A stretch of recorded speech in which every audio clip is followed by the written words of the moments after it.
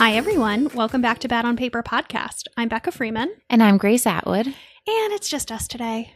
It is. It is a rainy Friday, and we are recording. So if you hear some soothing melodic rains, that's the background noise. It's not soothing, actually. It's like epic, like world is ending kind of rain. It's more soothing down here than it is at my apartment. My apartment's leaking right now. Oh my God. The continued saga of our luxury shanty. Yes. Well, I found 3 dead cockroaches today. Oh, wow. One was under my bed, I was like going to get the cat, and I got like a surprise treat when I tried to find him. Our apartment's really outdoing itself today. Uh-huh. It looks so nice on Instagram. It is nice. It is nice. We're very lucky. We have it is big. We've decorated our apartments to within an inch of their lives.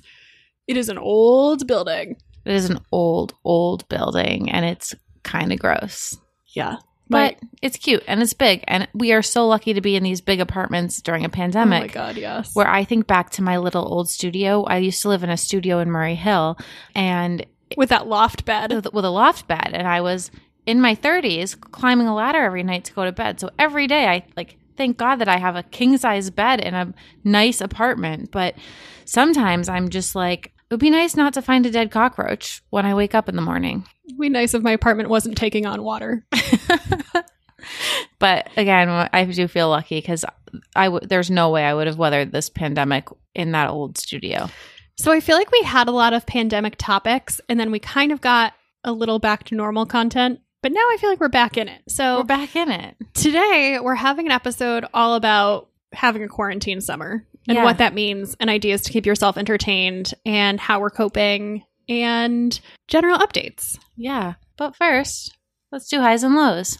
Okay. What's your high this week? I have 3 to 4 highs. Oh, wow. You're doing great. I'm doing great. I have a lot to be excited about right now. First thing, last weekend, Rachel called me on Sunday, my Rom-Com Pods co-creator, and she's like, I have a surprise for you. I was like, oh, great. What? And she made us a whole website, which is super cute. It's romcompods.com. But unbeknownst to me, she got our graphic designer, Natasha, to design all of this merch for us that is so cute. That's so cute. So we have a little merch store, and I'm so excited about it. I love that. And a lot of people have DM'd me to ask if we'll do Bad on Paper merch, and maybe I kind of want to use this as a dry run and see how it goes. But it's so cute. I'm so excited. Oh, that's great. And unfortunately, it doesn't ship. It's kind of like your Amazon collection where everyone orders and then they produce it. So it doesn't ship till early August. So I'm anxiously awaiting mine. Very exciting. So that's my first one. My second one is also Rom-Com Pods related. So we're very much knee deep in season 2. And I told you it's an election themed romance. You being everyone. Grace knows what the whole story. And the other clue I'll give you is that there's a singer in it as one of the characters. And we're talking to some actual singers about being in it. I don't know if it'll work out, but it's fun. It feels like this one is bigger and better. And I don't know. I'm so excited for October already. That's so fun. So that's my second one. My third and fourth can be combined. So you and I have had 2 very delightful outings. We have. In the past week. So last weekend was the 4th of July. We went out. We went into the city and we went to the new Dante in the West Village. So pretty. Which is one of my favorite restaurants in Greenwich Village, but they have a new location and they have a huge outdoor patio that they've kind of taken over some space in the street. And we had a blast. We had cocktails. It was so nice. It felt not normal, but it did. It felt like a semblance of normalcy to just be sitting outside at a restaurant. Yeah. And then last night, our other sorority house member, Alex, texted us at 6:30 and she was like, hey, does anyone want to go to Brooklyn Crab tonight? And Brooklyn Crab is a shanty. So it's on our level. Yeah. It's this shanty out in Red Hook that it has all outdoor seating and they have all different kinds of seafood, crab legs, crab rolls, everything like that. And it's so fun. In the past, it's a great place to go during the day on a summer Saturday or Sunday. So we'd been talking about going this weekend, but the weather was supposed to suck. So instead, we spur of the moment went last night and we were like, okay, let's meet at 6:45 and we're just going to go. Alex has a car, so we drove over there. It was so fun. It felt like we were talking about it while we were there. We were like, it feels like being on a vacation. Yeah, it actually felt like summer. Yeah, like it's right by the water, so we could see the water, and it was nice out, and we were like sitting and eating crab legs outside. It was pretty great. It was pretty great. Just having those couple of outings just made me feel like a new person. Yeah, it's been good to get out a little bit. That's my high, was our Brooklyn crab adventure. We had this thing called the Royale. It was $135, and it had snow crab, Alaskan king crab, Dungeness crab, and a pound and a quart of 1.2 pound lobster, which was delicious. So yummy. So that was definitely... We destroyed it. It was so fun. We definitely destroyed it. My other high is just work has been picking up. I've had a lot of stuff going on, which is exciting.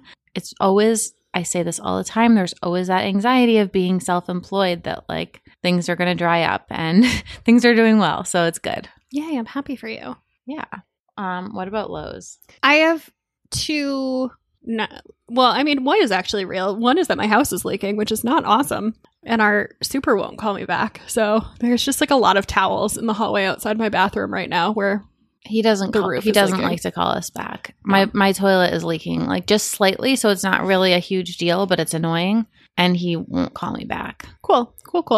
So that's not great. But then the low that I have in our outline, which is not a real low, is I was talking 2 weeks ago, I guess, about how jean shorts are seriously eluding me. And so I got a ton of recommendations from you all of different jean shorts, and I ordered 3 more pairs since I talked about it on the last episode. None of them work for various reasons. Ugh.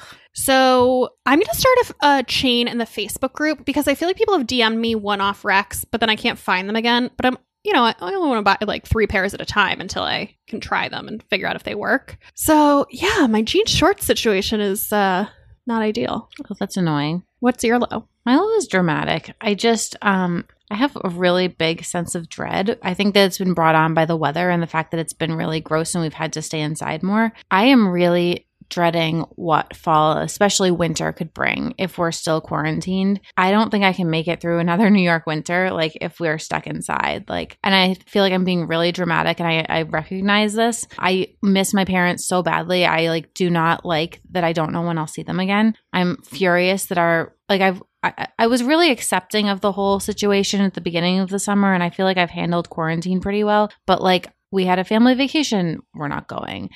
I'm just really feeling very over it and very negative about quarantine. And I think it's also been brought on because things have been getting a little bit better, and I just worry that it's going to get taken away from us.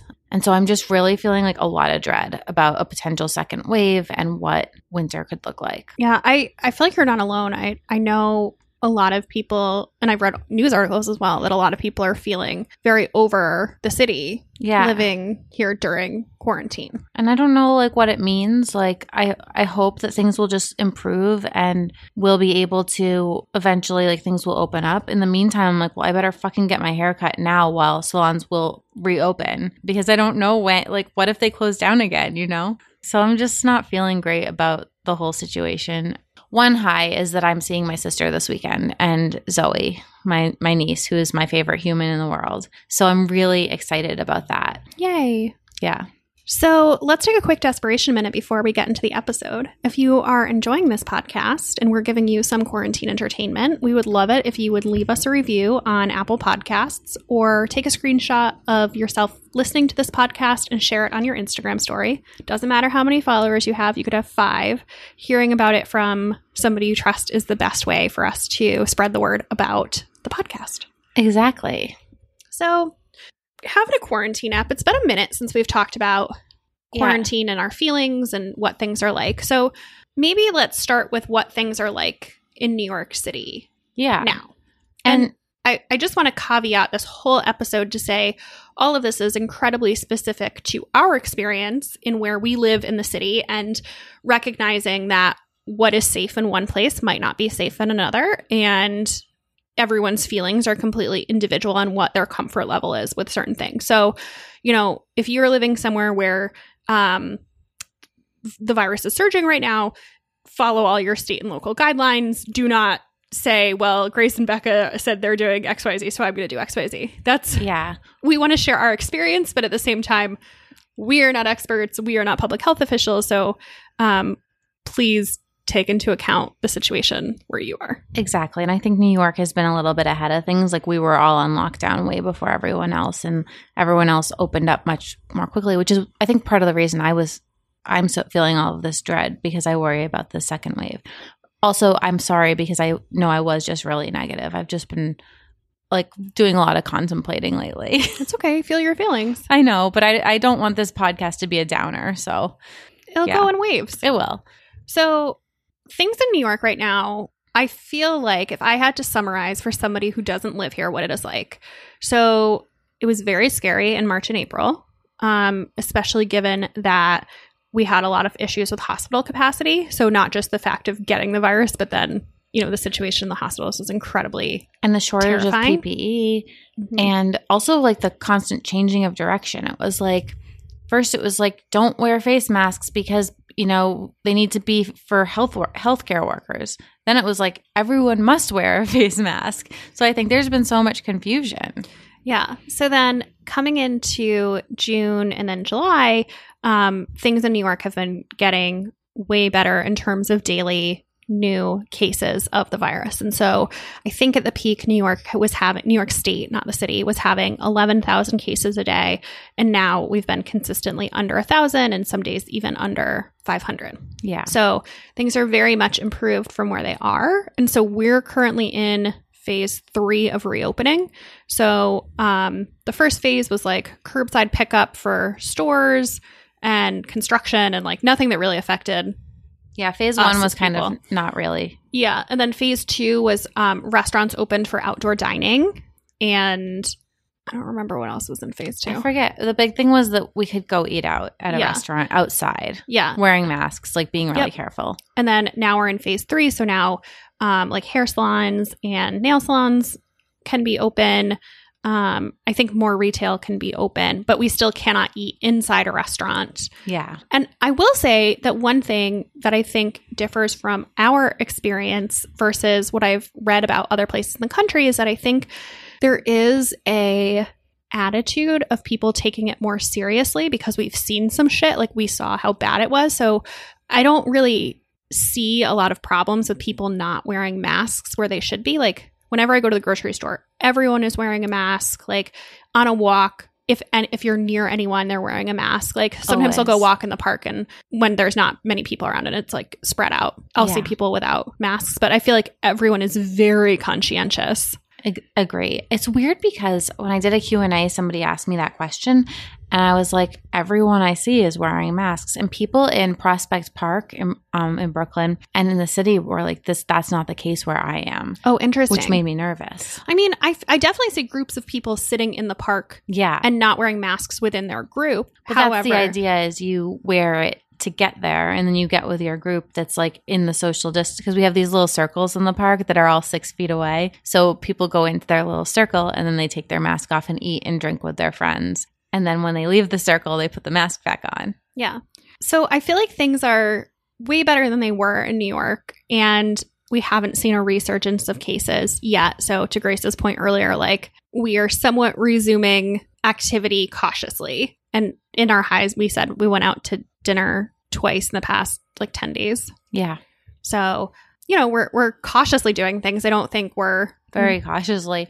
And things are a lot like they're not also these outdoor spaces are very spaced out. Like when we were at Brooklyn Crab last night, like the next table was like 10 feet away. Yeah. Yeah. And we had to wear our mask anytime we interacted with the server, which I liked. Yeah. For sure. So I guess going into kind of like expectations, I know you were saying that you're experiencing a lot of dread because of the uncertainty and just how things are going in the rest of the country. Like, how did you think things would be this summer? Like, did you have plans that you had to cancel? Like, what is your expectations versus reality?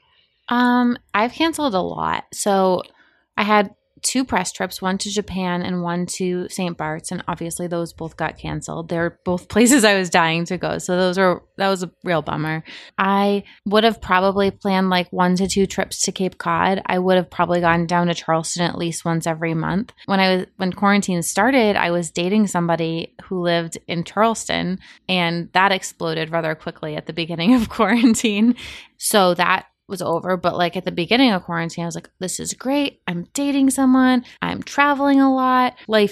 Everything is going so well. And then it kind of wasn't. And I kind of was really accepting of it. I think I was just like, well, I'm canceling these things. I'm going to have a summer at home. And I've been fine. Like I've really been fine until more recently. And it's mostly thinking about what it's going to be like if it's cold and we're quarantined. Because obviously, I don't think we'll be traveling anywhere for the rest of 2020. I don't know. Like I had thought that I'd be able to maybe go see my parents in September. But as September gets closer, I don't think I will. I think it depends on the type of travel. Yeah. I mean, Charleston is airplane. Like, I'm not going to drive there. Yeah, but your parents have driven up north before. Yeah. I don't know. I definitely thought that things would be, I guess what is happening in New York matches my expectations, but what is happening in the rest of the country is surprising. And it makes me anxious because New York is such a travel hub. And also, I think I've said this in an episode, like I would say probably for me, like 2/3 of the people I know left New York. Yeah. And went to stay with their parents, got an Airbnb somewhere to ride things out. Like most people I know left. Yeah. So now I feel like I don't think that 2/3 of everyone in New York left, but 2/3 of my friends did. And I think if you extrapolate against that and then, things are getting worse in places and then people are saying, oh, it's worse here. Now I'm going to come back to New York. Like I get worried that just because things are good in New York doesn't mean they'll stay good just because it's not like a firm moat around the city that's like, yeah, it's good. If you're here, you stay here. I know. And it's like, there's all these new things coming out. Like more recently, they're like, we think that the virus might actually be airborne. Like, and I was just like, great. Like we just don't know. Yeah. So I think that it makes me nervous how things are in the rest of the country. But I think my expectation of what things would be like kind of matches in New York. Like, the fact that the virus has gone down and we are able to cautiously do some things, definitely not resuming life as normal. Like, I don't know anyone who's going into an office. I don't know anyone who's like traveling on an airplane or going anywhere outside of like a house that they've rented that's driving distance. Yeah.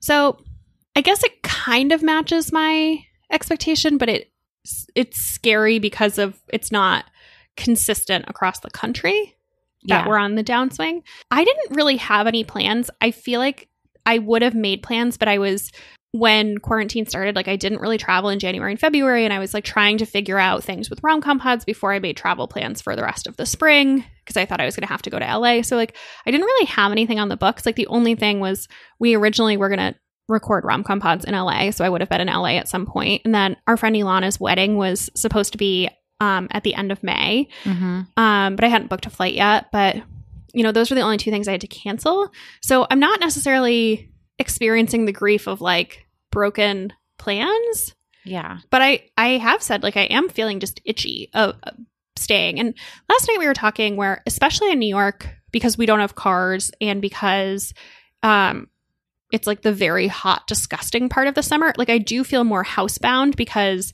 during the day it is so hot and humid that I feel like I don't want to aimlessly walk around. Like unless I have an errand that I have to do, I'm like staying home more so than I was in the spring when it was more temperate weather and it was like, oh great, I'm just going to go for a walk or like. Yeah.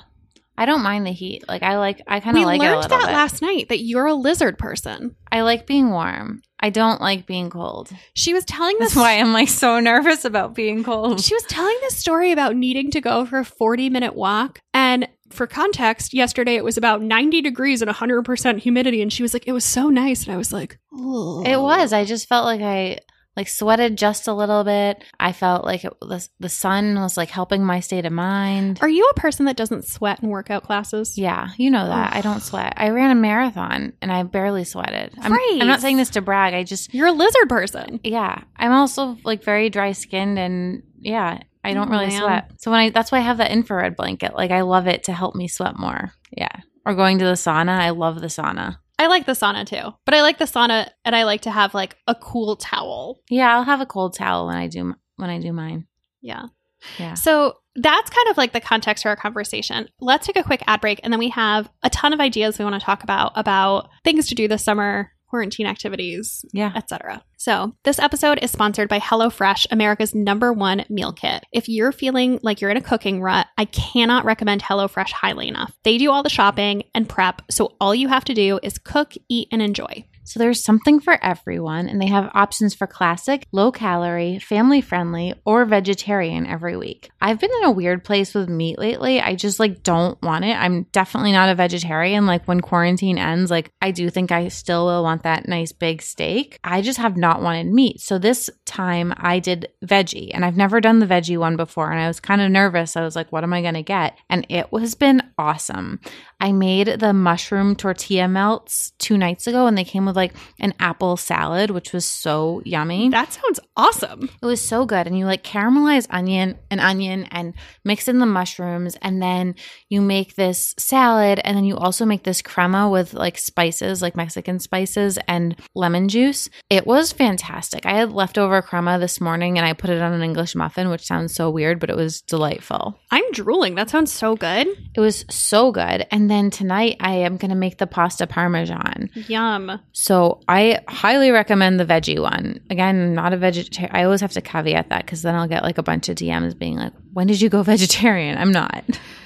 The other thing I love about HelloFresh is it saves you so much time. So I have been really busy this week as we finished the first draft script for Rom-Com Pods, and it has saved me to get HelloFresh this week. So I didn't have to put any thought into meal planning. HelloFresh did the shopping for me. And all the recipes only take 20 or 30 minutes to cook. They're not hard. They're not time intensive. And as a bonus, I also got my all-time favorite HelloFresh recipe, the Gouda pork burgers, which are so delicious. Those have been one of my favorites. That was the first thing I made. I was so excited to get it this week. I always get so excited when I see it on the menu. They're so good. So to me, one of the biggest things I love is the pre-portioned ingredients. So when I was making that crema, I didn't have to buy a giant tub of sour cream. It's all portioned out. So there's no food waste. And there's nothing worse than needing to buy that one condiment or herb for a recipe and then having all of the rest go to waste. I know. So I know that we're all doing a lot more eating at home recently. And if you're running out of ideas, you should absolutely try HelloFresh. And we have an offer for you. Go to HelloFresh.com/80BOP and use code 80BOP to get a total of $80 off, including free shipping on your first box. Additional restrictions apply. Please visit HelloFresh.com for more details. Again, that's HelloFresh.com/80BOP and use code 80BOP to get $80 off your first box. That's such a good deal. Go do it. You're going to love it. So let's talk about activities. Yes. I feel like we've both gotten a lot of new hobbies during quarantine. I haven't really gotten that many new hobbies. I feel like Rom-Com Pods has been my main hobby. Yeah, your very expensive hobby. Yeah, somebody was asking me, they're like, do you consider it a job? And I was like, well, I'm paying to do it, so I guess it's a hobby. Which is kind of the distinction. If somebody's paying really hard. If somebody's paying you, it's a job, and if you're paying, it's a hobby. So yeah. I guess it's a hobby. My blog was my hobby for the first couple of years I did it. Yeah. So I guess that's been my biggest hobby. But I have some other recommendations on hobbies that I think would be great. So the first thing that I would really like to recommend, and I think we're actually in prime time to pick this up as a hobby, is knitting. Because it always takes me a while to knit things. So I think if you started knitting now, you'd be in really good shape for fall to made a hat, made a scarf. Yeah, you're a big knitter. I'm a big knitter. So I started knitting probably 2 years ago, I think. And I did it on a whim. I saw an Instagram ad that I thought was for a scarf. And then when I clicked through, it turned out to be for a knitting kit. And I was like, oh, guess I got to knit it if I want it. It was too advanced. I couldn't. Oh. It wasn't a beginner scarf. I feel like you're pretty advanced now. Yeah, but it had I can't remember what it's called. It had a braid, cable work. It had a braid in it. So it was I actually still have never done that. So it was more intermediate to advanced than a beginner. Okay. Plain scarf. But it sparked something, and I was like, oh, I like hobbies. I want to learn to knit. So the kit that I had clicked through was from this site called We Are Knitters, and I am obsessed with them. I have bought probably 5 or 6 kits, and it's really cool because I think that the designs are decently fashion forward relative to other knitting patterns I've seen, and the colors are really good that they have for yarn, and the yarn is all very good quality. And so they send you the yarn that you need, the right size needles that you need, an instruction booklet, and then also they have videos online for all of the skills that you need. Oh, cool. So it's kind of like a knitting class in a box. And I don't find the prices to be unreasonable. There's not a huge markup relative to like going to the yarn store and buying things individually. Oh, that's nice. So that's where I got my sweater kit that I did earlier this year. It's where I've done like a scarf from them. I've done all sorts of things. But right now I'm knitting. One of my best friends just had a baby this week and I'm a little behind. So I bought a kit to knit this very cute baby blanket with a lot of color work in it. Oh, fun. So I'm knitting that right now. The problem with blankets is they're a little monotonous because it's like a bigger thing and it's just the same thing over and over. So I'm only like halfway through, but I'm telling myself that it's warm weather, so the baby doesn't really need a blanket yet. Yeah. But I cannot recommend knitting enough. I have found that knitting is really good for anxiety if I'm ever feeling anxious. And the other great thing is that it keeps me off my phone. Like it's something I can do while I'm watching TV, especially if it's TV I've seen before, like if I'm just like casually watching something.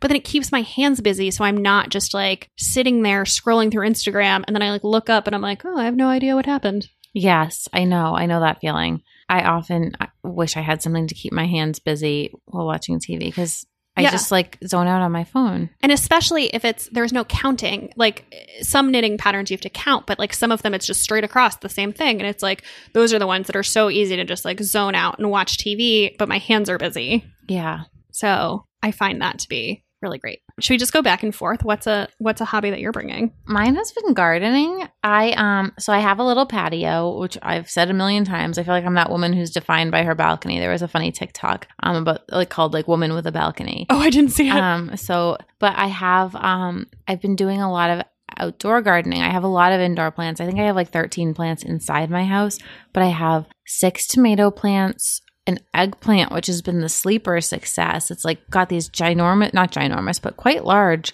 little mini eggplants growing off of it. I have sunflowers. I have a jade plant. I have got a few different lavender plants.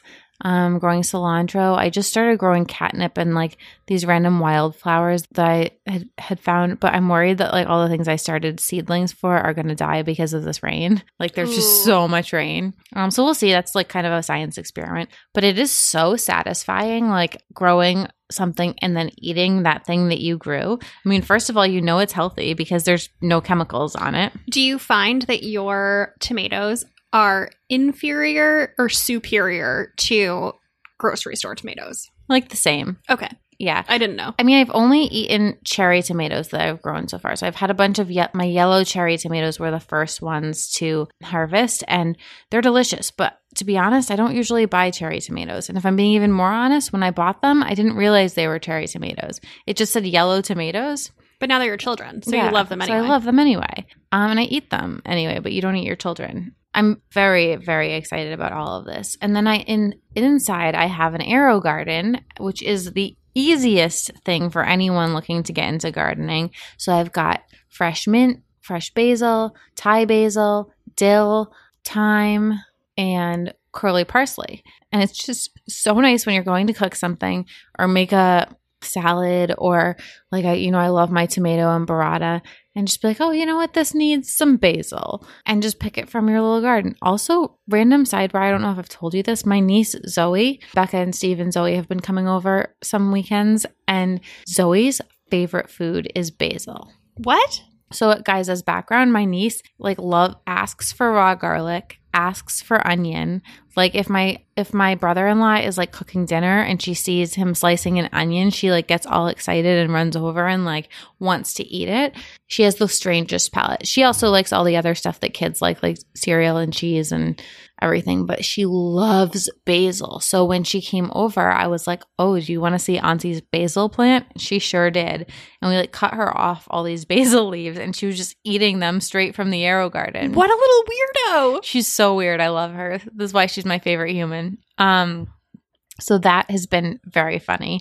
But there's just something so satisfying about, like, obviously I've always loved my houseplants and things, and some of my houseplants I've had hit or miss experiences with, but I'm doing well with them. But there's something really fun about growing something you can eat. Well, it's kind of the same thing with knitting. Like, it's like you are doing an activity that actually has an output Yes. other than like, I know to spoil like one of the things on your list is doing a puzzle, but you're like, cool, now I'm going to put it back in the box. I know. I did that Frank Stella puzzle and I love it so much. But I ended up buying a frame because I'm going to frame it. Oh. But I had to take it apart because I wasn't going to just leave the puzzle out. Right. So it's like this, it was so hard because there were so many colors and curves and lines and I like worked so hard at it. And then what do you do with it? You take it apart and put it back in the box. Right. So yeah, I feel like it's a hobby with a tangible output is like very satisfying. Yes, I agree. Or like a long-term output. Although I guess you're eating your tomatoes. I don't know. Yeah, I do eat them. I don't know. The other hobby I've picked up during quarantine is every morning I'm doing the New York Times crossword puzzle. I love this. I love it too. I feel like it makes me smarter. I feel like so I might start doing this too. I love it. I can only effectively do the crossword. I can only finish the crossword through like Wednesday, sometimes Thursday. Do you do it on your phone? Or? On my phone. Okay. Yeah. I used to have the app like years ago. I My love ex it. and I used to do it together. I love it. So we've spoken in other episodes of this podcast that I take about an hour to become human in the morning. Like I just am not, it doesn't matter what time I wake up. Like I am just not fully functioning for the first hour that I wake up. Yeah. Like I need to have my coffee. I need to become human. Yeah, that totally makes sense. And it used to be that I would just kind of fall into an Instagram hole or like scroll through articles online and like definitely could not account for that time. But now I do the crossword every morning. So I like have my coffee, do the crossword, and I feel like it is bettering myself. And then I'm like, I don't know. I feel like crossword skills is like very specific and not usable knowledge anywhere else. Yeah, but you're expanding your vocabulary. Not really. I feel like you learn new words and things. Sometimes. Yeah. But it's so nice. It like gives me a daily sense of accomplishment. And I also love doing the Sunday crossword puzzle, which I never can really finish. But, it's like the big one and it's like a project to sit down on Sunday morning. I'm like, I'm going to do the crossword puzzle. I love that. I love it too. I'm very into this as a routine. And I also feel like it helps me. Apparently, the theme of my hobbies is like keeping myself off my phone. Mm-hmm. Although, even though this is on the phone, like I'm not on Instagram, I'm not on Facebook. Like, yeah. What else you got? Obsessively purging and organizing is my new hobby. I really love getting rid of stuff. Yeah. Yeah. It gives me a lot of satisfaction to like.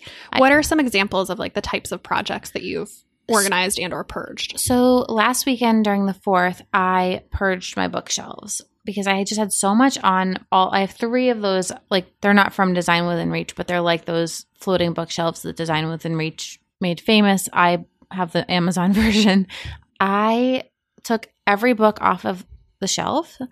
And if it was something that because I have like those books that I've bought and I'm like, I'm going to read this someday. If I couldn't see myself reading it in the next 6 months, I gave it away. What's your policy on hanging on to books? Because you don't reread books. So how do you decide which books to keep that you've already read? If the author signed it, I keep it. A lot of times when we have authors on the podcast, I'll bring such a nerd, I'll bring the book and be like, will you sign this for me? So I have copies like that. Or if I felt like it changed my life in some way, I keep it. I don't hang on to a lot. Like recently I have in 5 years, because Rebecca Searle signed that for us, I did hang on to Tell Me Lies by Corolla Lovering because I feel like that has such a good message for women, like about like dating fuckboys. I think I'm at an age where I hopefully won't have to reread it again, but I'm just like saving it in case I have a friend that needs to read it. I don't really hang on to books. I do hang on to nonfiction and like classics, like the Elena Ferrante books, My Brilliant Friend. I have those still because like they meant something to me. I've got like a bunch of Hemingway books and I will reread those because I just love his writing. But I'm pretty ruthless with my books. I don't like to hang on to them. Yeah, that's my policy. What's yours? Well, I mean, I have that whole bookshelf unit in my living room, so I have a lot more storage for books that is like decoration. Yeah. So I am generally more of a book hoarder that I keep a lot of things. I get rid of anything I don't like. So if I read it and I DNF it, I get rid of it. Yeah. I get rid of a lot of books that come through my apartment that are sent by publicists that I'm just not going to read. I like don't hang on to those. Oh, that was another project. I spent some time emailing publicists being like, please take me off like the paperback romance series. Like, because I feel like it's so wasteful, kind of like with beauty products when things just come in the mail that we'll never use. Well, kind of. And I will follow up with this after I tell you about my like book theory. But I like to hang on to any book that I loved. I kind of use well, not during quarantine, but like anytime anyone comes over, I feel like my bookshelves are like a centerpiece of my apartment, and people are always like, looking. It's like so revealing to look at somebody's bookshelves, and I'm always like, take whatever you want. Yeah. So it's kind of like a lending library, or not even a lending. It's like, just take it. Oh, so I like having all of my favorite books, and then, I'm not precious about them. So you can take it if you want to read it.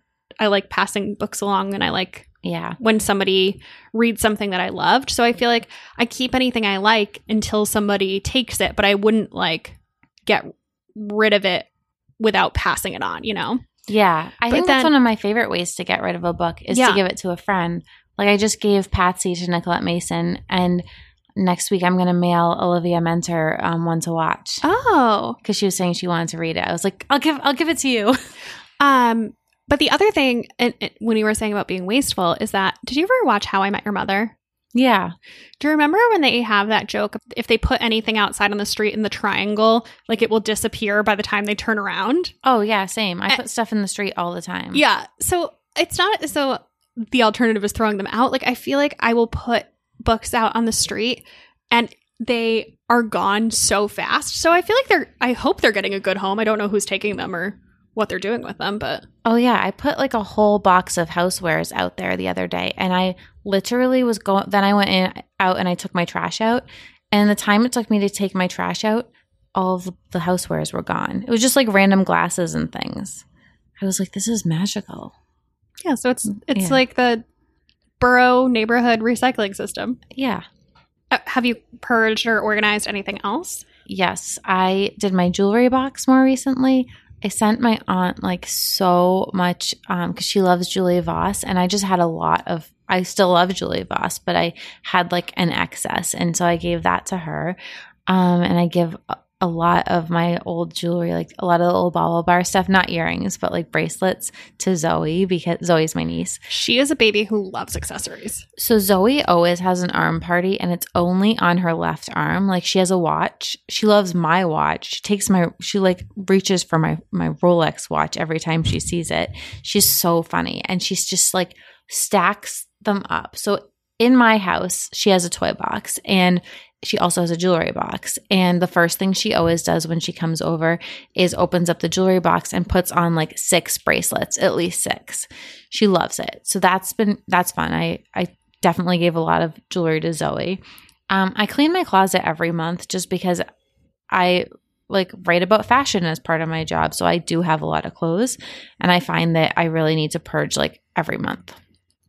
So I don't have any other new hobbies that I've picked up during quarantine, but I will say that I feel like I've observed everyone I know on Instagram getting into needlepoint. Yes. My aunt was really into needlepoint, but I don't want the output. Like that's the problem. I think some of the stuff I've seen framed ones, or I've seen pillows that are so cute. I think my problem with needlepoint is that I don't think my vision's quite good enough. That could be a problem for me as well. Where I feel like it would be straining more than relaxing. Would you get reading glasses? Then you'd be like a real old lady. I have glasses, but I only really use them if I'm like, well, if you're driving at night, I rarely drive, but like driving at night, I need glasses. And then sometimes if I'm really tired and I've been looking at a computer for like 12 hours, I'll wear glasses. Oh, I have another one. What? I've been really into learning about orange wine, which you've kind of like been along for part of that too. I've been a beneficiary. I haven't learned anything. Because every time Becca comes down, she's like, what are you drinking? And I'm like, another orange wine. I have a post on my blog and I update it every time I try a new one. But it's been fun learning more about skin contact wines. I also have a book all about skin contact wines, so I've been reading that. I feel like I've been trying to have like one new thing every month that I like read up on or learn, whether it's like art. Like I bought a bunch of books by fashion photographers like Arthur Elgort and who's the other one? Norman Parkinson. So I've been like trying to learn more about their lives and like what inspired them and like get really familiar with their work. Orange wine was last month's obsession, and it's fun to just feel like I'm like getting a little bit smarter during quarantine. Like even if it's like weird, useless information, like, but I like to think that if I go to a restaurant someday and we're looking at the wine list, I'll know a little bit more about skin contact wines. The other thing that I thought about and I didn't do is taking an online class. I want to sign up for masterclass. Oh, I've looked at that. I think that sounds really cool. I would love to hear what you think about it if you do it. Yeah. There's some really cool ones on screenwriting and kind of, I think that would be like really interesting to me surrounding rom-com pod. So I've looked at it. I don't feel like I have the time to do it. But I looked into online classes and I don't know, maybe somebody will recommend one. I'm kind of weighing the fact that I have a lot going on. So I don't know that I have the time to commit to something. But last month I was, reading, I feel like as everyone was talking about Black Lives Matter and talking about racism, I just realized the extent to which my high school history education was so Eurocentric, and the fact that I do not know anything about African history, specifically in Africa outside of colonialism. So like told through a white lens. And so I was like, I think it would be very interesting to take an African history class about not African Americans, but about the continent of Africa, outside of colonialism, like the local culture, not like the destruction of local culture. I love that. So I was looking into it and I couldn't really find one that was online that like made sense for me as somebody who's like a like hobbyist, not a actual student, not looking a scholar for credit. But yeah, I like the idea of taking a class. Maybe there's like a good nonfiction history book you could read. Yeah, that would be interesting too. Although I feel like I would like a lecture component of like hearing about it from a professor who has studied multiple sources. Anyway, but I think taking an online class would be really cool. Or even the lighter version of that is I know both Megan Donovan and Carly have both been really avid Duolingoers. Oh, yeah. Yeah. So even just like learning a language on your phone, not through like a class. Like I think, I don't know. And I'll talk about this later too with one of my other suggestions, but I feel like at the beginning of quarantine, there was very much a lot of memes or quotes online about not feeling pressure to do anything, to create anything, to like give yourself grace during this time because it's so unprecedented. But the longer it's gone on, and not to pressure you that if you don't have focus or energy that you should feel bad about not doing it, but I'm just finding myself being like, I feel like it's like in addition to watching a lot of TV, which I'm also certainly doing, I kind of, now that it's been 4 months, I'm like, I kind of want something to not show for it, but like, I feel like I'm like, okay, I need to figure out how to have a life inside, Having a life by yourself. That sounds so depressing, but do you know what I mean? No, I know what you mean. For me, it's been like learning new things. Yeah. But yeah. So another suggestion we have for a summer activity, which is very on brand for this podcast and shouldn't be a surprise to you, is I think this is the perfect time to get addicted to a book series. Yes. I think if you're listening to this podcast, you probably read, like, books are so transportive to me. And like the amount of time that can go by without me noticing while I'm reading a book is like a good book. You're just like sucked in. So I feel like this is the perfect time to get like super into something. So totally. Should we go back and forth or should I do it? Let's go back and forth. Okay. So I think this is the perfect time for our listeners, or I haven't convinced you on this yet, but I would love it if you got into this, is to read Sarah J. Maas. So she's on my list. I just don't know if I can commit. It's a big commitment. And that's why I think that it would be really great if you are like staring at a lot of free time right now. So Sarah J. Maas wrote the Throne of Glass series, which is 7 books, and the A Court of Thorns and Roses series, which is 3 books. And there's a new book coming in January of 2021. And they're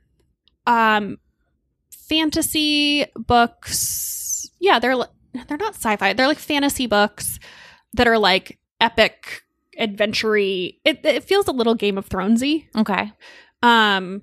Not set in like the same medieval-y place, but yeah, it feels Game of Thronesy, both of them, like different worlds. These are the books that I was reading.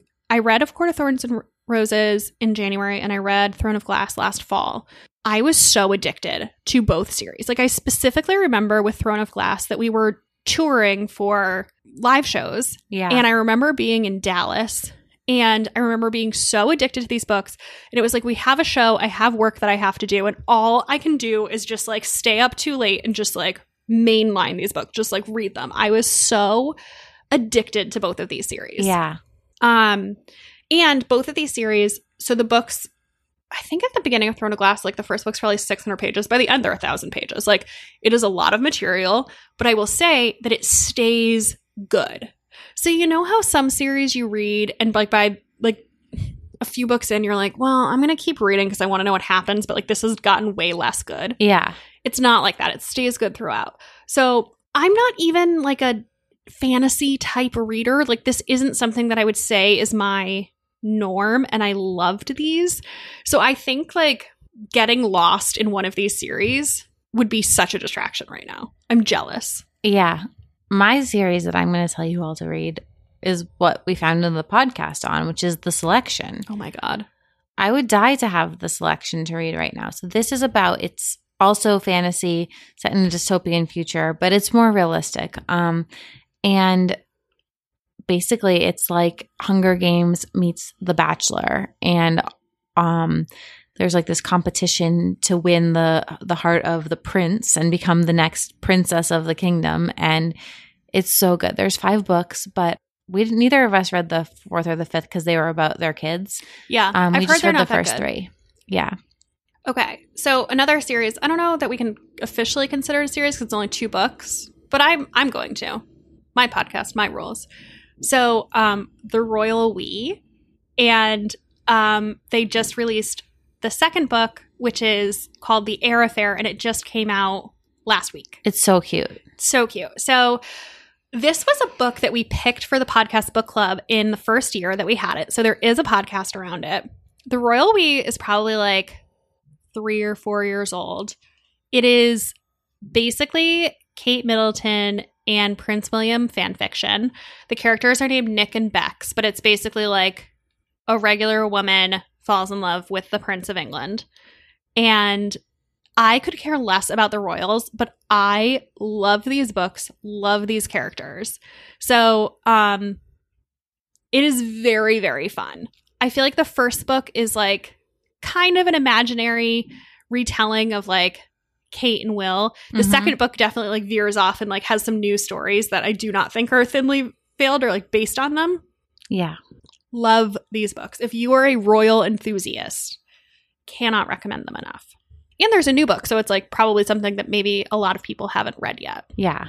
Also, the 1,000th Floor books are wonderful. Oh my God. I was so upset when Catherine McGee, who's the author, when she came on the podcast, she said that it didn't really feel like those books like found their niche because they were too sci-fi for YA fans and too YA for sci-fi fans. But that is one of my sci-fi. favorite series. Yes, and it's like the genre is quite simple. It's Gossip Girl in the future.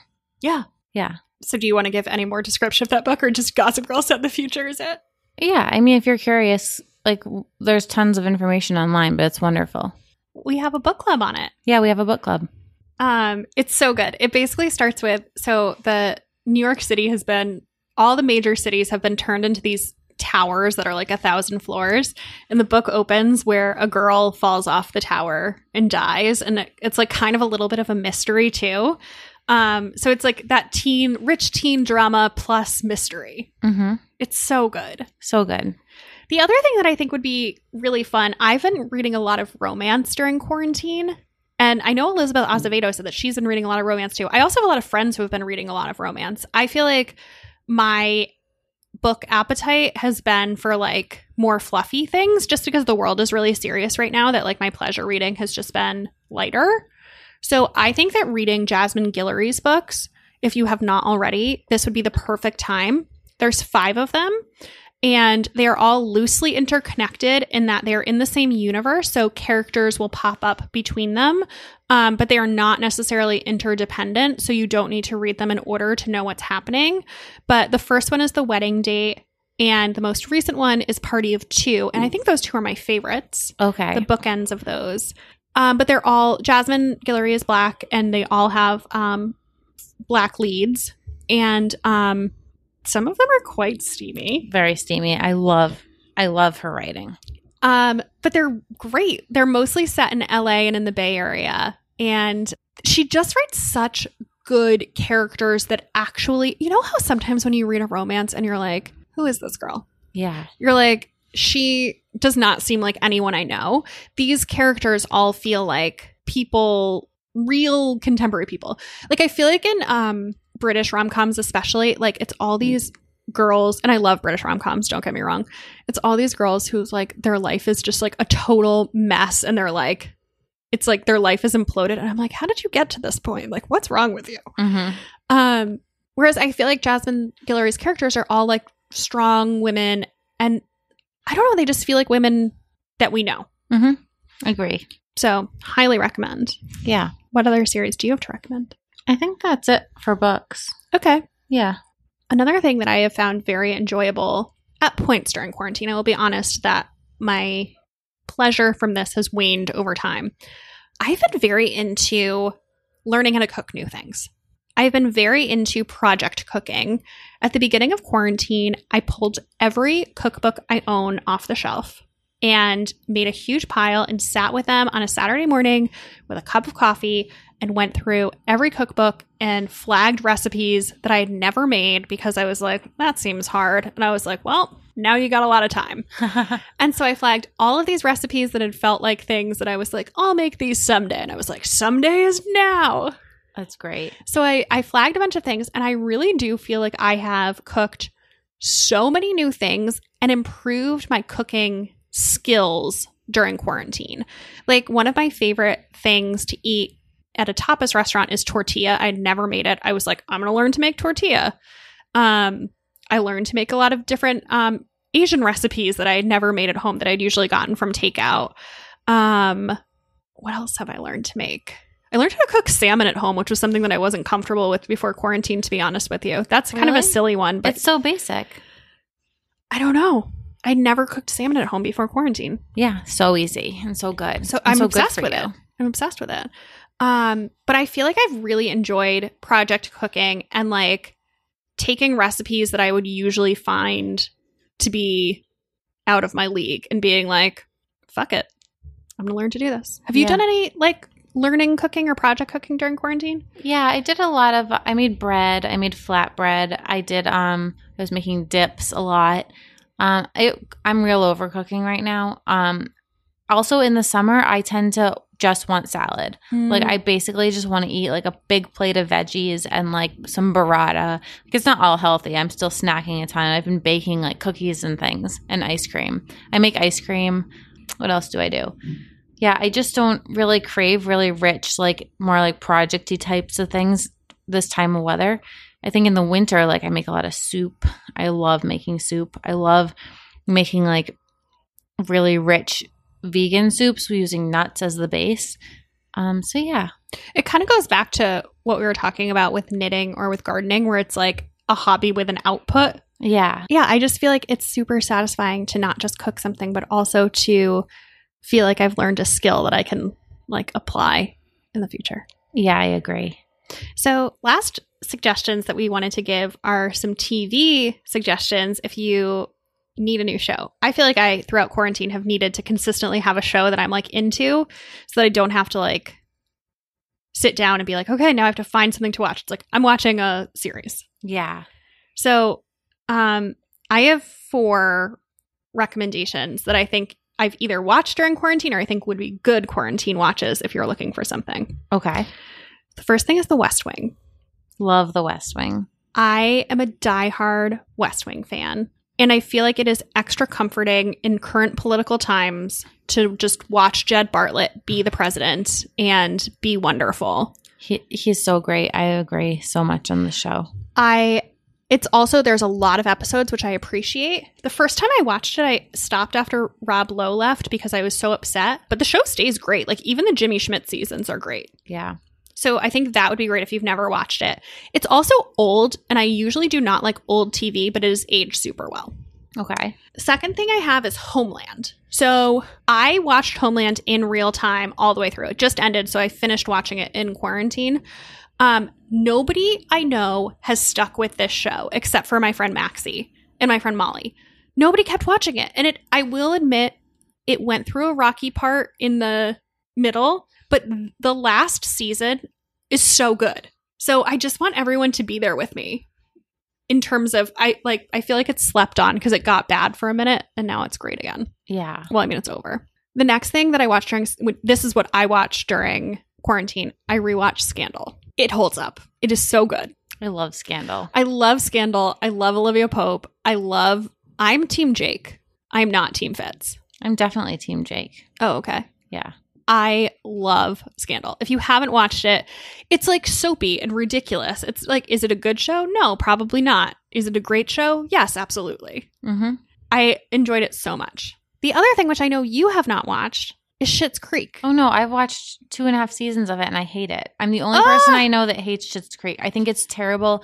It gives me anxiety because I just feel like I'm getting dumber watching it. It's the worst show. No, it's not. It's so good. I don't understand why everyone loves this show so much. Please, listeners, if you hate this show too, come to the Facebook group and vent with me because I think it's awful. Ew. Everyone I know loves it. I feel like I'm the only person that hated it. It's so good. I feel like the same way that I feel about The Royal We, where it's just like they're characters that I love that I would watch move around in space for forever. They don't need to be doing anything. Like, I just love the characters.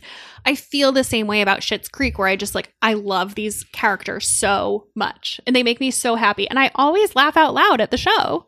I find them all so unlikable. I will say that I feel like, similar to Parks and Rec, the first season is only okay. And you have to get into it. And then the second season and beyond are way better. But it is so good. I can't believe you watched 2.5 seasons and you didn't get hooked. I suffered through the first season because everyone said that it would get better. Second season, still didn't like it. Ugh. I do like Eugene Levy as a actor. I think he's great. I just think the kids are so annoying. The mom is annoying. I don't like it. Let's battle it out in the Facebook group. I hope more people are going to be on my side. I already know that nobody's going to be on my side. I can't find anyone who hates it. Well, I thought the same thing about my controversial opinion about Where the Crawdads Sing. And when I expressed that, I had so many people come out of the woodwork to say oh my God, me too. Maybe I'll find some people that agree with me. It's fine if they don't. I'm not saying this. And if you guys like this show, that's okay. I don't mean to poo-poo anyone's opinions. It's just not for me. Well, what are your TV binge watch recommendations? So I rewatched White Collar, which is one of my all-time favorite shows. I've never watched that. Oh, it's so good. So Matt Bomer plays a con man with a heart of gold.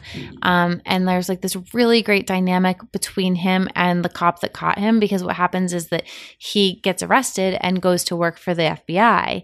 And so he's knows all the inside stuff. It's kind of like The Blacklist in that way, where the criminal goes and works for the FBI and there's these great relationships that form out of it. Grace, I finally had to stop watching The Blacklist. I feel like we were the only two, and I tapped out. Oh, I might pick it back up this weekend. I've got 5 episodes left.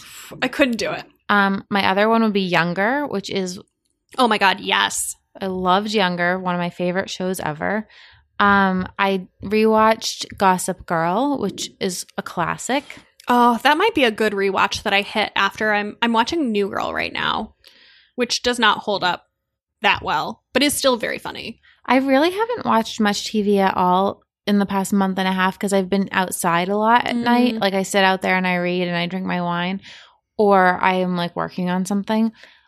But I will say that a show that I love that just came back is The Politician. Oh my God, it's so good. There's not as much to binge because there's only two seasons. But I had to include that. Oh my God, it's one of my favorite shows. I loved it. We talked about this, but I think the second season is better than the first. Yes, it absolutely is. I would say that. And then not something to binge, but if you haven't watched Hollywood yet, what are you even doing? The first episode was a little slow and it gets so good, and by the end, I just wanted to cry. Or the other show that came out during quarantine that I have loved is Never Have I Ever. Yes, that was a really good one. Oh my too. God, it's so funny. It's Mindy Kaling, so it's like sitcom-y humor. It's so good. Yes. So that sums up our recommendations of what we have for you to entertain yourself in a summer that we are probably all stuck indoors more than we might wish. Yes. But we have some end matter. Yeah. Let's talk Instagram faves. So I have 2 this week. I'm bringing Tanika_NYC Lifestyle, and it's TANIKA. I just really love her feed. She has a beautiful home. I think she lives in Spanish Harlem. She's got great colorful style. She's always like really positive and has great captions, and I really have enjoyed following her. I'm pulling her up. I've never heard of her before. My other one is like a funny account, and it's called Chad Tuckett, and it's just making fun of all the Chads of the world and being from Cape Cod and like experiencing all of those preppy guys who none of those types of people actually live there. They're all the tourists that come and visit for the summer. Like, I fully enjoyed that mockery. I think I need to follow this. I also need to send it to my friends. I think that I know a lot of people who would appreciate this. Yeah, I just want to stress that these are not what people who are from Cape Cod are like. These are the tourists or the summer people. The bio is Chad, a trust fund bearing, pastel wearing, Sunday scaries in his Sperry's, vodka drinking, dad's yacht sinking, preppy for short. Yes. Mm-hmm. That's a Chad. Yeah. I cannot remember if I talked about this already, but if I have, it is worth recommending again. So my Instagram obsession is King Gutter Baby. Have I talked about this? No. Okay. So I got this recommendation. Ashley Spivey talks about her all the time. And then one of our listeners recommended her. They were like, you should have her on the podcast. And I started following her and I am obsessed. So she is I can't remember if she's an epidemiologist or she's a virus researcher, basically. So she works in a scientific field. She works at Emory Hospital in Atlanta. And she is very knowledgeable about the science behind viruses. Mm-hmm. So I feel like she is an informed person, but she's also like cool in her 30s. She's like rides motorcycles. She seems very cool. Like, it's not like love to Dr. Fauci, but like he's not somebody that I'm like, he's somebody that I relate to. I don't know. So anyway, she does these talks on her Instagram story, usually a couple times a week, and breaks down news around coronavirus and developments. And she is so thoughtful and I learn so much from her. Like, I feel as though she's a really great filter for news in terms of both like what's real and what's not, like myth busting, and then also in terms of like interpreting what is going on. Like, I know last week she had a whole 2 sets of stories on schools reopening and like what are the thoughts and considerations there and like how she felt about recommendations. I just feel like she's a reputable source for virus news who knows what she's talking about. And I've like found her invaluable. Oh, I love that. Yeah, I'm so into her. Then on the non-Instagram obsessions front, do you have a meat thermometer? Yeah, of course. Like a digital meat thermometer? Yeah. Okay. It's not new, but it is something that I have used so much during quarantine and all of my cooking. Yeah. A boyfriend made me get one, and now I use it. But it's the best. It wasn't something I found bought on my own. It's the best. I have one. It's from OXO. It was probably $10. Like, it's super cheap, and it has a button, so it's not like a thermometer where you have to read the level. Like, it has a digital output, and it is so. It doesn't have mercury inside it. Sorry, that made me laugh. Like, who uses non-digital thermometers anymore? No, there's tons of non-digital food thermometers that have like a dial. Oh, okay. Yeah. Okay. That's like a prevalent thing. I was thinking of like the one with the mercury like that rises and you like look at it. Oh, no. It's like I don't know how the other one works, but it's like it has a flat dial on the top. Yes. I remember those now. Yeah. It has been one of the best things for my cooking adventures this quarantine. this quarantine, as if there's going This- to be like this a next quarantine. And the next quarantine. Um, oh God. Because I feel like, especially if I'm cooking things that I haven't cooked before and I do not necessarily have like a full grasp on time, I will say our stoves and ovens are like they're not They're not new. right. They're like not reliable whatsoever. Like my stovetop runs super fucking hot. Mine does too. So I feel like sometimes cooking times on recipes are not necessarily the best gauge. And so having a thermometer to be able to go by temperature instead of by time has been so useful. And I was thinking last night when I was like making the outline, I had just used mine and I was like, I've never talked about this on the podcast. It's like such a great $10 lifesaver. Yeah. What's yours? So one of our local flower shops, which is Fox Fodder Farm, it was really sad because they had only been open like a couple months before quarantine happened, and I had a whole ritual. I would go there after going to Skyting and then walk home, and they actually launched a flower subscription. So I did 4 weeks of it, and every Friday I go and I take a little walk down there and pick up my flowers for the week, and they're just beautiful. Like they have really unique special flowers, like, and they're always something that you didn't know about. Like I got this giant bouquet of wildflowers for my dining table, and then I have these really beautiful like tall flowers. I don't even know what they are, but they look incredible next to my bed. So I mean, I buy myself fresh flowers every week, and this has been a fun way to do that. And then the other one I have is an artist. She is called Betsy Enzensberger, Enzensberger. And she has the most wonderful art. It all looks like melted popsicles. Oh, I saw this on your Instagram. Yeah, so I got this rainbow popsicle that looks like it's melted into a pool of rainbow, and it's all resin. It's pretty small. She has some much larger pieces too, but her Instagram is awesome to follow. And I really like supporting small up-and-coming artists and was excited to buy one of her little sculptures. Oh, yeah. It's so cool. Yeah, she's really talented. What about reading? What have you been reading this week? Reading, so what did I read? I read Lakewood by Megan Giddings, and this was super upsetting. It was about, it was set in modern day, but it was all about this girl who her family went through a lot. Her grandmother died and her mother has all these medical bills. So she accepts this kind of mysterious sounding job where she basically volunteers to be the subject of government testing. And it brought up this whole thing that I need to spend more time researching, is that back in like the 60s, there was a lot of government experimentation on Black bodies. Interesting. Also, just the subject of medical testing in general is really fucked up. It's really sad and interesting to read about in terms of both gender disparity, where a lot of medical research is done on male college students because they're like looking for money. Yeah. So it wasn't until like 2018 maybe that it was required that there be an equal number of women included. So also a lot of medical research is biased against women, and because there are no women in the study. So for instance, like, do you remember, I feel like it was kind of a trope in the early 2000s where like people were taking Ambien and then they wouldn't remember things and they were like online shopping or like doing things.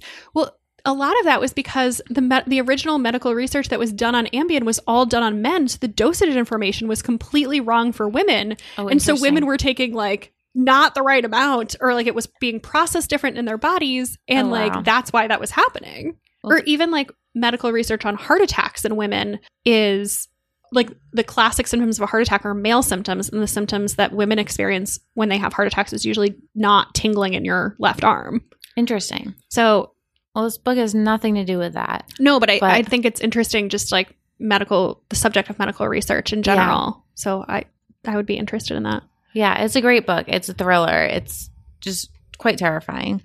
Then I read The Air Affair by Heather Cox and Jessica Morgan, which I highly recommend. It was like being reunited with old friends. And then I'm listening to Born a Crime by Trevor Noah, which I can't recommend enough. I love him. I love his accent. He reads it. It's fantastic. It's all about, growing up in South Africa during the apartheid. And it's like great because it deals with heavy and light, and he is very witty and clever and tells like really funny stories from his childhood along with more meaningful stuff. And then I'm reading Homegoing by Yaa Gyasi, and that is harder to read. I think I've been reading a lot of really heavy stuff lately, and it's beautifully written. Becca's talked about it before. I loved it. I found it unputdownable. It's very good. It's just very sad. And it's like every chapter is about a different generation, and you don't really get to bond with the character as much because it moves on after one chapter.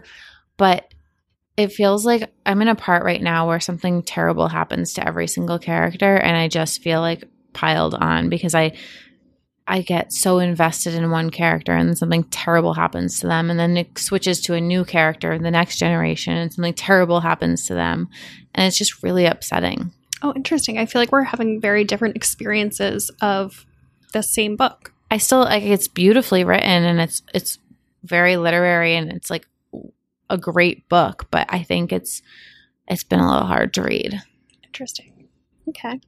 Well, I've been only reading light things this past week. So I was reading Party of Two by Jasmine Guillory last week, which I finished. And I can now confidently say that I think it is my favorite of her book so far. Loved it. Then over the weekend, I read Sex and Vanity by Kevin Kwan. So that is his new book that just came out 2 weeks ago. And it is by the author of Crazy Rich Asians, which we know that Grace did not like, but I loved. And it is very much his style of writing. Like it is the same name droppy, like ultra rich people. This one is actually set partially in Capri in Italy and then partially in New York City. So it is not set in Hong Kong and Singapore, but it does have Asian characters. And I just thought it was such a treat. This one it's pretty short, actually. It is printed on the thickest paper I've ever encountered in a book. Oh, weird. So it looks very big, but it's only like 280 pages maybe. I flew through it. I read it in like last weekend in 2 days, and it was like such an enjoyable, it felt like a vacation on my couch. So I loved that. And then I started reading Older by Pamela Redmond, which is the sequel to Younger. I did not realize until this book that Younger was based off of a book, the TV show. And you read this a couple weeks ago, and I was so jealous that I was like, I need to read this next because it's great. I felt like book jealousy where I was like, Grace has read this and I haven't. Mm-hmm. So I am about halfway through that, and I am so enjoying it. And also I'm specifically enjoying that this takes place after the TV series does. So in this book, Liza is 50. So it covers new ground, and it isn't like giving an alternate timeline or like rehashing things that already happened on the show, which I really enjoyed. And it's kind of meta because they're making the TV show. It's in the book. Mm-hmm. So I don't know. I'm really enjoying it. And it's been such a fast read. So I've been reading a lot of fluff. And then I'm still listening to How to Be an Anti-Racist by Ibram X. Kendi. And I will be totally honest that I have very much slowed down on reading that, not because it's good, but because I am listening to it, and I usually listen on my walks, and I just have not been walking as much because it's been so hot here. So I think I need to get into a habit of.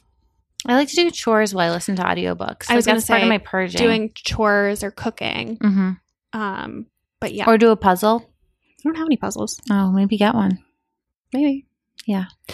And if none of those books appealed to you, we have our book club coming up in 2 weeks, and we are going to be reading The Vanishing Half by Britt Bennett, which I feel like has been so highly recommended both across the internet and by all of you. And I have not read it yet, but Grace has, and I'm so excited to read it. It's one of the best books I read all year. So in this book, it's about two twin sisters growing up in the Jim Crow era South in the 50s. And what happens is they're 16 years old and they run away together to New Orleans. And then from there, their lives just go in totally different directions. One of them ends up moving back home with her daughter because she has a baby. The other one passes for white and goes on to abandon her whole backstory and lead a completely different life, lying to a white man and getting married to him and raising a white daughter. It's It's great. And the book follows them all the way from the 50s through the 90s and also talks a lot about their daughters. And I can't recommend it enough. So check that out, and we'll be talking about it the last Wednesday of July. And in the meantime, if you would like more of us, or if you hate Schitt's Creek and you're wrong and you want to talk about that with Grace, you can come to our Facebook group where we mostly talk about books, but apparently also sometimes controversial opinions. And we are on Instagram at Bad on Paper Podcast. And I'm on Instagram at Becca M. Freeman. And my other podcast is Rom-Com Pods. And the final episode of the first season just aired this week. So if you haven't caught up, go catch up. And I'm on Instagram at Grace Atwood. And my blog is thestripe.com. I post there every single day. And we'll see you next week for an interview with Aminatou Sow and Anne Friedman from the Call Your Girlfriend podcast. Yes. Talk soon. Bye. Bye.